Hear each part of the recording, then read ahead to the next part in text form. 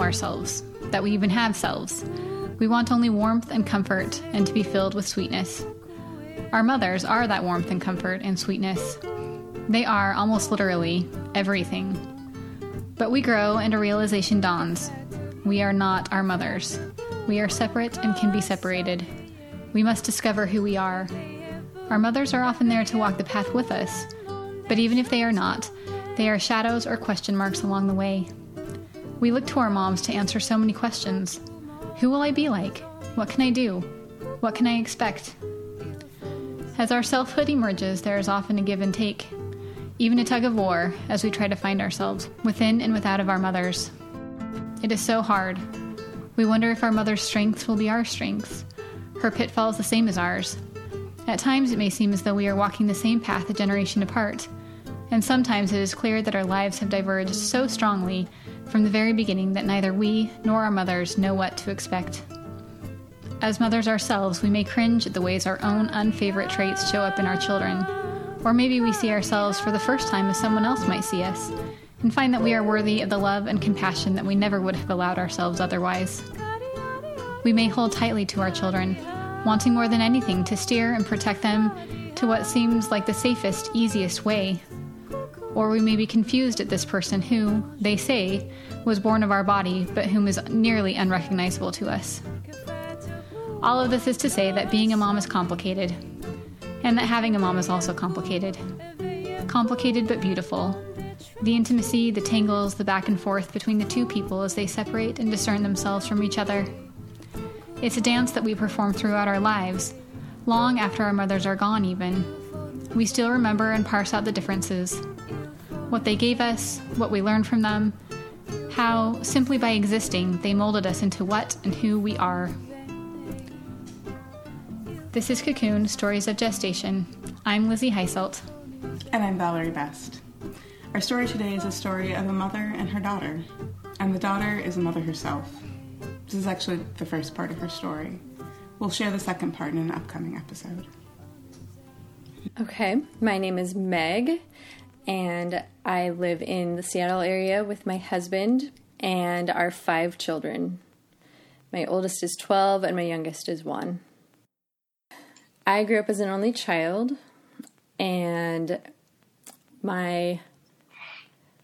it was kind of quiet. I grew up around a lot of cousins and a lot of my mom's family, and she wanted to have more kids and just got married. She's a little bit older. My parents were a little older when they got married, and then I was just 4 years. Then I was born, and I was the only one that was born. So she was a very smart woman and very educated, and really always wanted to be a mom. She always wanted to be a mother. And so I feel very lucky that I got to be her daughter, because it was something that she really poured her whole self into. It was partly generational, I think, but it was also just something she always wanted, was to get married and start having a family. But she just didn't meet anybody. So she ended up having this fuller life in her 20s that I kind of envy in a way, She served a mission. She went and lived in Belgium for 1.5 years and France, and she got to see like the Tour de France and have just wonderful experiences traveling there. And when she came back, she finished up school and then still wasn't married, so she thought, okay, I'll go get a master's degree. And she got a master's degree in library science and really studied children's literature and just loved sharing wonderful characters and books. And she loved beautiful homes and just making things beautiful. And she kept a really, really beautiful home. And she was just really good at finding beauty wherever she was. She had a medical condition that made her hands and feet, the muscles deteriorated in her hands and feet. And so as I was growing up, she was pretty active, like able to walk and do a lot of stuff, but she started to slow down more as she got older, and she wasn't able to do as much with her hands. I know that was hard for her because she wanted to do more with the kids. But the way that my kids remember her was that she was like always there, and she was always a listening ear, and they like would just curl up on her bed and watch movies together, and they loved that. They loved that about her, and they loved that she was with them and present, and always willing to read them a story and listen. For the first 7 years of my life, I was 2 weeks old. My family moved to Nebraska from Utah, and it was a challenge for her to move away from family and to the Midwest and just a tiny, tiny town where there wasn't much. But she talked about that time later fondly because she felt like we were able to become a closer family unit, and I think it helped her to see what was important to her and to not get too I think she felt like she didn't get very distracted by it. But I also felt like she found beauty and wonder in all kinds of places, and that's something that I try to pass on to my kids. Well, Meg was very close to her mom growing up. Her own life started to veer away from her mom's path when she was still in college. She was studying film, and at the end of her junior year realized it was entirely possible that, like her mom, she would be single when she graduated. She started making plans for grad school, thinking about getting a master's degree in writing or critical studies, maybe even being a professor. Her dad had a PhD, her mom a master's. Further education seemed like a good path. But then I ended up dating one of my friends that I had met that junior year, and things just went really quickly. And so by the time I graduated from college, I found myself married and a month away from having our first child, which was another thing I did not expect. So I had kind of this opposite experience. It was what my mom always wanted to have happen for her and had to patiently wait for. And here I was kind of just thrust into it. The Singleys stayed in their college town for another 2 years while Meg's husband, Brad, finished his undergrad and then his master's degree. They lived close enough to Meg's parents that they got to spend a lot of time together and to see their granddaughter go through her babyhood.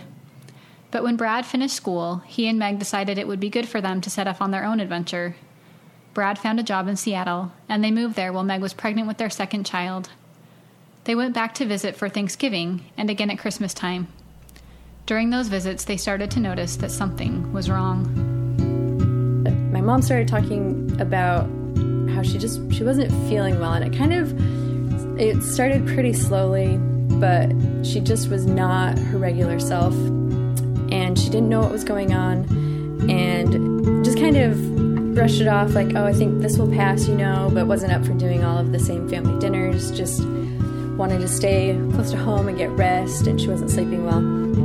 And then we came back home, and that was our last visit we were planning for a while because I was pregnant with our second child. And so it was New Year's Eve, it just escalated very quickly. She felt incredibly sick and had to go to the emergency room. And so that was the first time that we knew, like, there's something more seriously wrong here. And by her birthday on January 15th, she had been diagnosed with stage 4 ovarian cancer. And on her birthday, she underwent her first of 6 surgeries that she would go through. And here I was, a little more than 8 months pregnant, and so I couldn't, and it was winter, and I couldn't do anything. I couldn't go be there. I just felt like a sitting duck, and it was really hard. It was hard, but I just did a lot of, it's one of those things too that makes you ponder things, and all of a sudden it cast our timing of staying in school into a totally different light just already. And, it just makes you think more about life. And then my son was born, and I remember getting a distinct thought that my mom is going to meet her grandchildren. She's going to meet my son, and we're going to eat Indian food together again, and like there's going to be more time. And that was really comforting for me. So while her mom's initial diagnosis was pretty dire, and it seemed entirely possible that she could die very soon, Meg held on to the hope that they could have more time. Another doctor, who was more specialized in ovarian cancer, had a sunnier diagnosis. Yes, it was bad, but with treatment she could have a few good years left. And with that, she went into her first surgery, which left her with a 22-inch scar on her abdomen. 3 months later, Meg packed up her 2-year-old and her 2-month-old and drove down to visit. Her mom got to meet her first grandson, and they ate Indian food together. They started a pattern that Meg and her family would keep up for the next 6.5 years between surgeries and chemotherapy treatments, taking each new baby to meet their grandma when they were a few months old. By 2015, Meg's mom had had 3 major surgeries and a couple of minor ones. She'd had 34 chemotherapy treatments.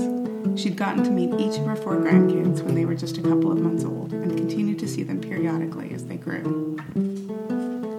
I mean, I would definitely rather not have had her have to go through what she did, but she never complained, and so that kind of helped set the tone. She was incredibly strong, and I think sometimes it surprised people how strong she was because she was so soft-spoken, and, she wasn't one you'd see out running in the neighborhood and stuff because of her other condition.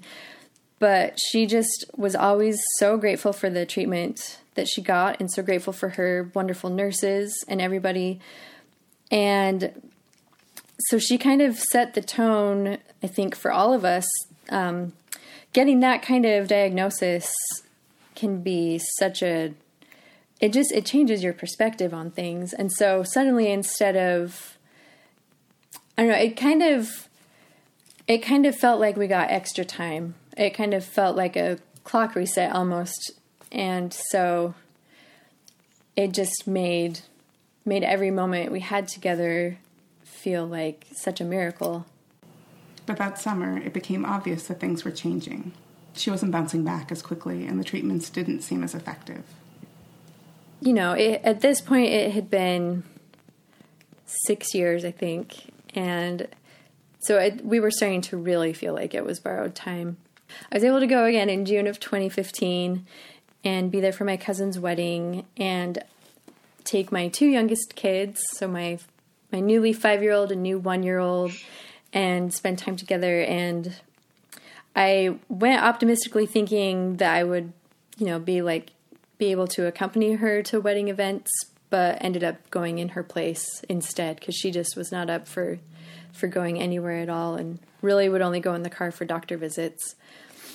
When I made this trip, we had just bought our house and done our big family California trip, and we were looking ahead to doing some remodeling in the fall in our upstairs, and so it was just kind of being in a very busy spot. And my mom actually designed our floor plan. My parents built the house that I lived in from the time I was 8 until I left home. And so she always loved looking at floor plans and looking at homes. And I think in another life she would have been an architect and been really wonderful at it, and an interior designer. And I remember trying to walk her through the floor plan of the home we were moving into that would be ours. And she was having a harder time following it than she normally would have. And so we started to see little signs that she was really declining more and that it was starting to go a little bit faster. My 5-year-old at the time really enjoyed having that one-on-one time with Grandma that she didn't always get to have when we went and visited before. And she was younger, so it was just different for her then. So it was really good to see the two of them together and for her to be able to see Soren. And he was, he was getting more ready to walk and more chatty and just doing those cute little 1-year-old things. The rest of the summer was a bit of a whirlwind as the Singleys planned the renovations for their new house. They also went on a road trip to visit Brad's family in California. But by the time August rolled around and they made it back to Utah for another visit, it was obvious that Meg's mom was declining rapidly, and they needed to change their approach to her treatment.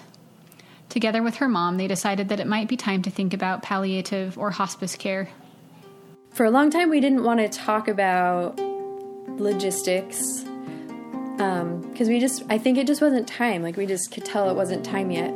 But, you know, she went in because she was feeling badly again, like maybe the cancer was back, but they actually couldn't find any cancer that time. And so they talked about doing another round of chemotherapy, and she went through one treatment and then just was not being able to bounce back or recover or feel any better. And so they decided to start doing more palliative care. And then in August, when we were there and she had started to decline more rapidly than when I had seen her in June, we thought, you know, it's my husband's very, very practical in the best possible way, and it was so nice to have someone who was far enough away from the situation that could look and say, hey, maybe it's time to do this.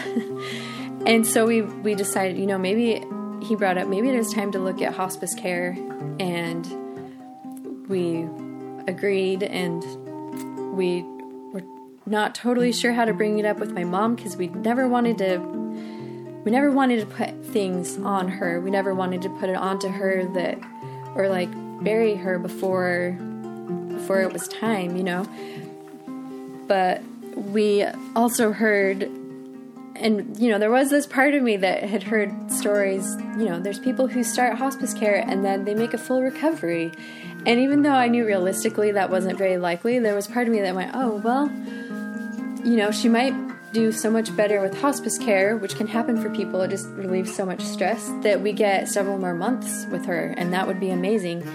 And so we kind of went in talking to her about it with that kind of attitude, like, you know, we think this will be such a relief for you to not have to go into the doctor, which has become such a hardship and burden. And it was interesting. She kind of surprised me a little bit because she just responded so positively, and she did not seem super upset about having to be in a hospital bed. They brought a hospital bed to our home and replaced her bed that she had always spent all these years recovering in, and changes that I think can be hard for anybody, and changes that I thought would be harder for her.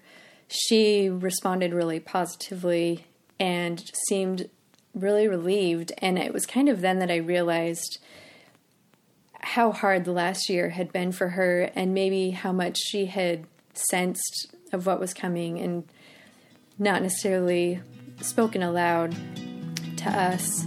That visit also yielded a surprising moment that gave Meg a treasured memory. My daughter got a camera for her birthday, and my mom does not like pictures of herself and just never really did, and didn't really like being in pictures. And I think any of us, if we were just, you know, in our pajamas, like, we wouldn't want to be in pictures either. But when my daughter asked for a selfie with her, she just was like, oh yeah. And so those are some of the last pictures that we have of her were on my daughter's little tiny cheap digital camera. When they went back to Seattle, they were on high alert, feeling like things could happen quickly. But it was also Meg's birthday, and while her family tried to make it a special day for her, Meg was especially worried. I just remember sitting on my couch watching The Girls of Rochefort is the movie. They feed a Rochefort. I have the worst accent. I'm very unpracticed. But I just watching that movie and just waiting. We were talking to my dad off and on that day, and it was starting to be pretty. It started, like, as the day progressed, it started to get a little bit more and more dire. And but I still wondered if it would just be up and down, or we didn't know how long I would be gone. And I remember saying a prayer that I could know when to go, because I would need like a day to travel. And very, very clearly by that night, I knew I needed to leave on Tuesday.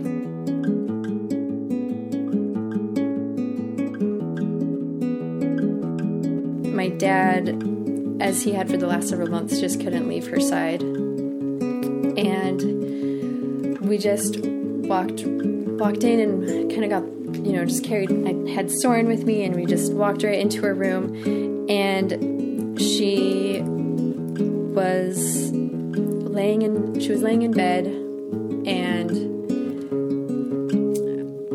she probably had oxygen at this point. She did. So she was laying in bed, and she had an oxygen tube by her nose, and her eyes were closed, and she was starting to struggle with breathing a little bit more, and was just very different than when we had seen her a couple weeks before, and even just not even 10 days before. And the nurses had commented that they were kind of surprised at how quickly she was going downhill.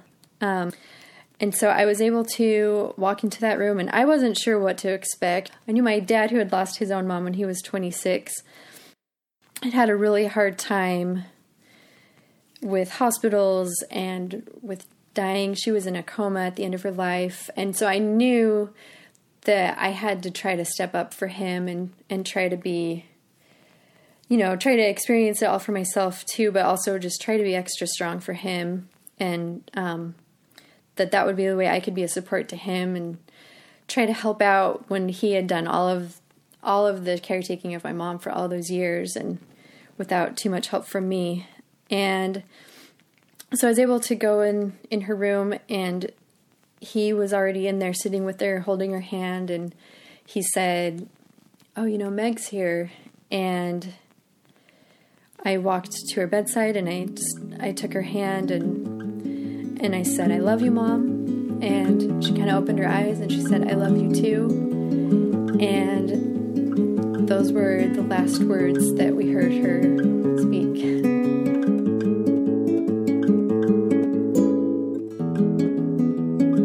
Over the next day, they tiptoed around the house and tried to give her mom the space she needed. Whenever they came into her bedroom, she became more agitated, so they mostly tried to let her rest. They read up on the stages of death, and as they did, Meg felt that this was a process similar to childbirth, that her body knew how to do it, that it was a natural thing to happen, that it would happen in its own time and way. Between 1 and 2 a.m. on Thursday morning, they could no longer hear her labored breathing. Meg's dad went to check on her and found that she was gone. We talked a bit about the idea that the dying process can be similar to the birthing process. There are, as in childbirth, some distinct stages or symptoms, like the death battle and terminal agitation. It is scary, but it's productive. It's moving us along, theoretically, at least in some belief systems, to a better place. There is perhaps pain for the dying person, but there is not necessarily injury. And it leads to completion, the completion of a life. And as with someone entering the world when someone leaves it, it is also the beginning of a new stage for their loved ones. Meg and her dad spent the following days mourning, of course, but also planning and executing the funeral, and discovering what this particular completion would lead to.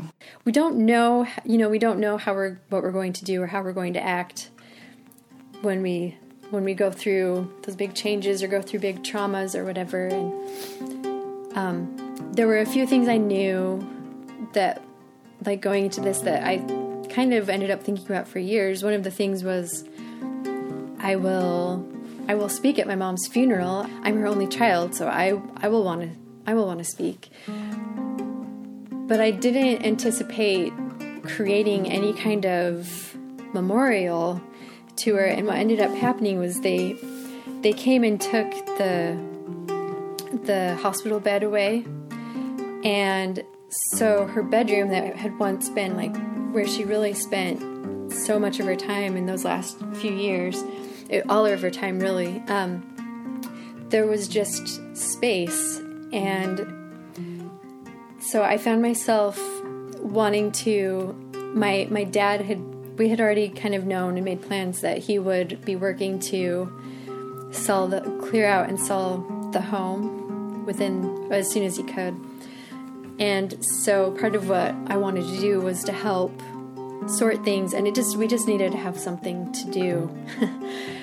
And so we started organizing things, and my mom loved flowers and ended up just having a lot of artificial flowers all over the house, and she had some in the closets for different seasons and just all over. And I was kind of following the KonMari way, I guess, of sorting things and putting things in categories.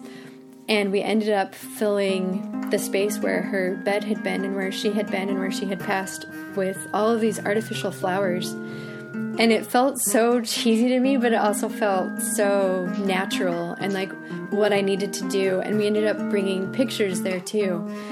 And it ended up being a space where when we were struggling or just feeling like we needed a minute, then we would go and sit there. And it showed me like this, it cast into a new perspective, like why people do what we do. And it was really helpful to be able to have that space. If you'd asked Meg a dozen or so years ago what her life would look like, she might have imagined that it would look similar to her mom's life. An advanced degree, some world travel, getting married in her 30s, and going from there. But as we know, that didn't happen. The life she had shared so closely with her mom began to be her own, and to diverge widely from her mom's own experience. And with the cancer diagnosis and treatment, they really had to let go of whatever expectations they may have had for each other.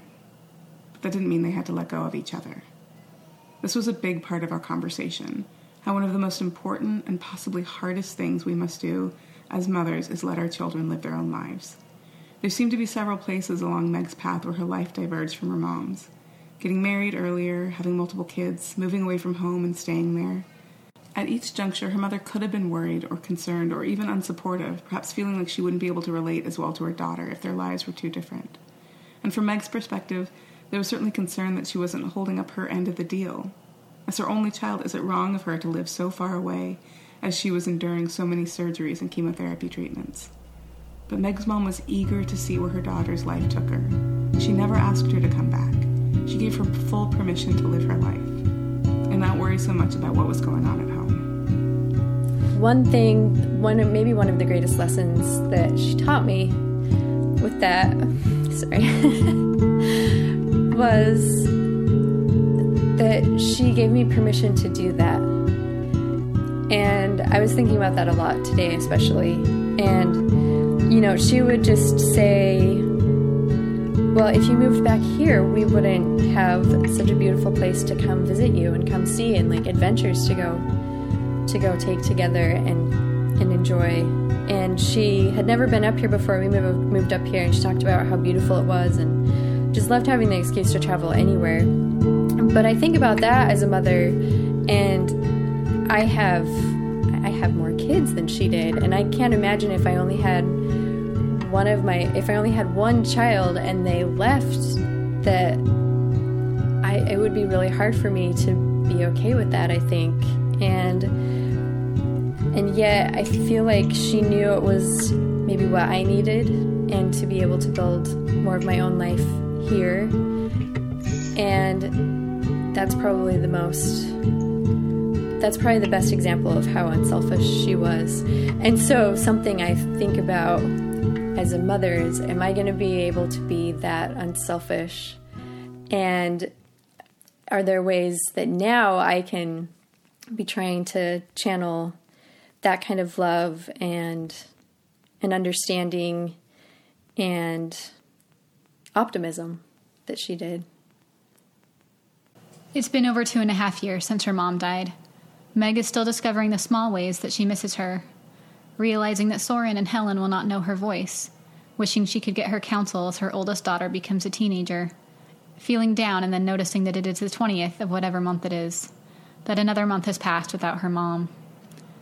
She says that as an only child, sometimes her life didn't seem real to her until she could tell her mom about it. Not being able to call and share what her kids are doing has been really hard. But then again, she has so many happy memories of her mom that keep popping up in unexpected places. Like while walking the streets of Norway and seeing flowers and lace curtains in all the windows. And there is also Helen. Helen is where we are going to pick up the story next time. Thank you, Meg, for sharing your story and sharing your mom with us. Thanks to Ben Howell and Ellen Barnhart for the music, to producer emeritus Ryan Barnhart for getting this ship off the ground, and of course, to Micah Heisfeld, who, you may not believe this, but he landed 6 quads his first time on the ice. So take that, Nathan Chen. And feel free to talk back on Facebook, Instagram, Apple Podcasts, or our website, cocoonstories.com.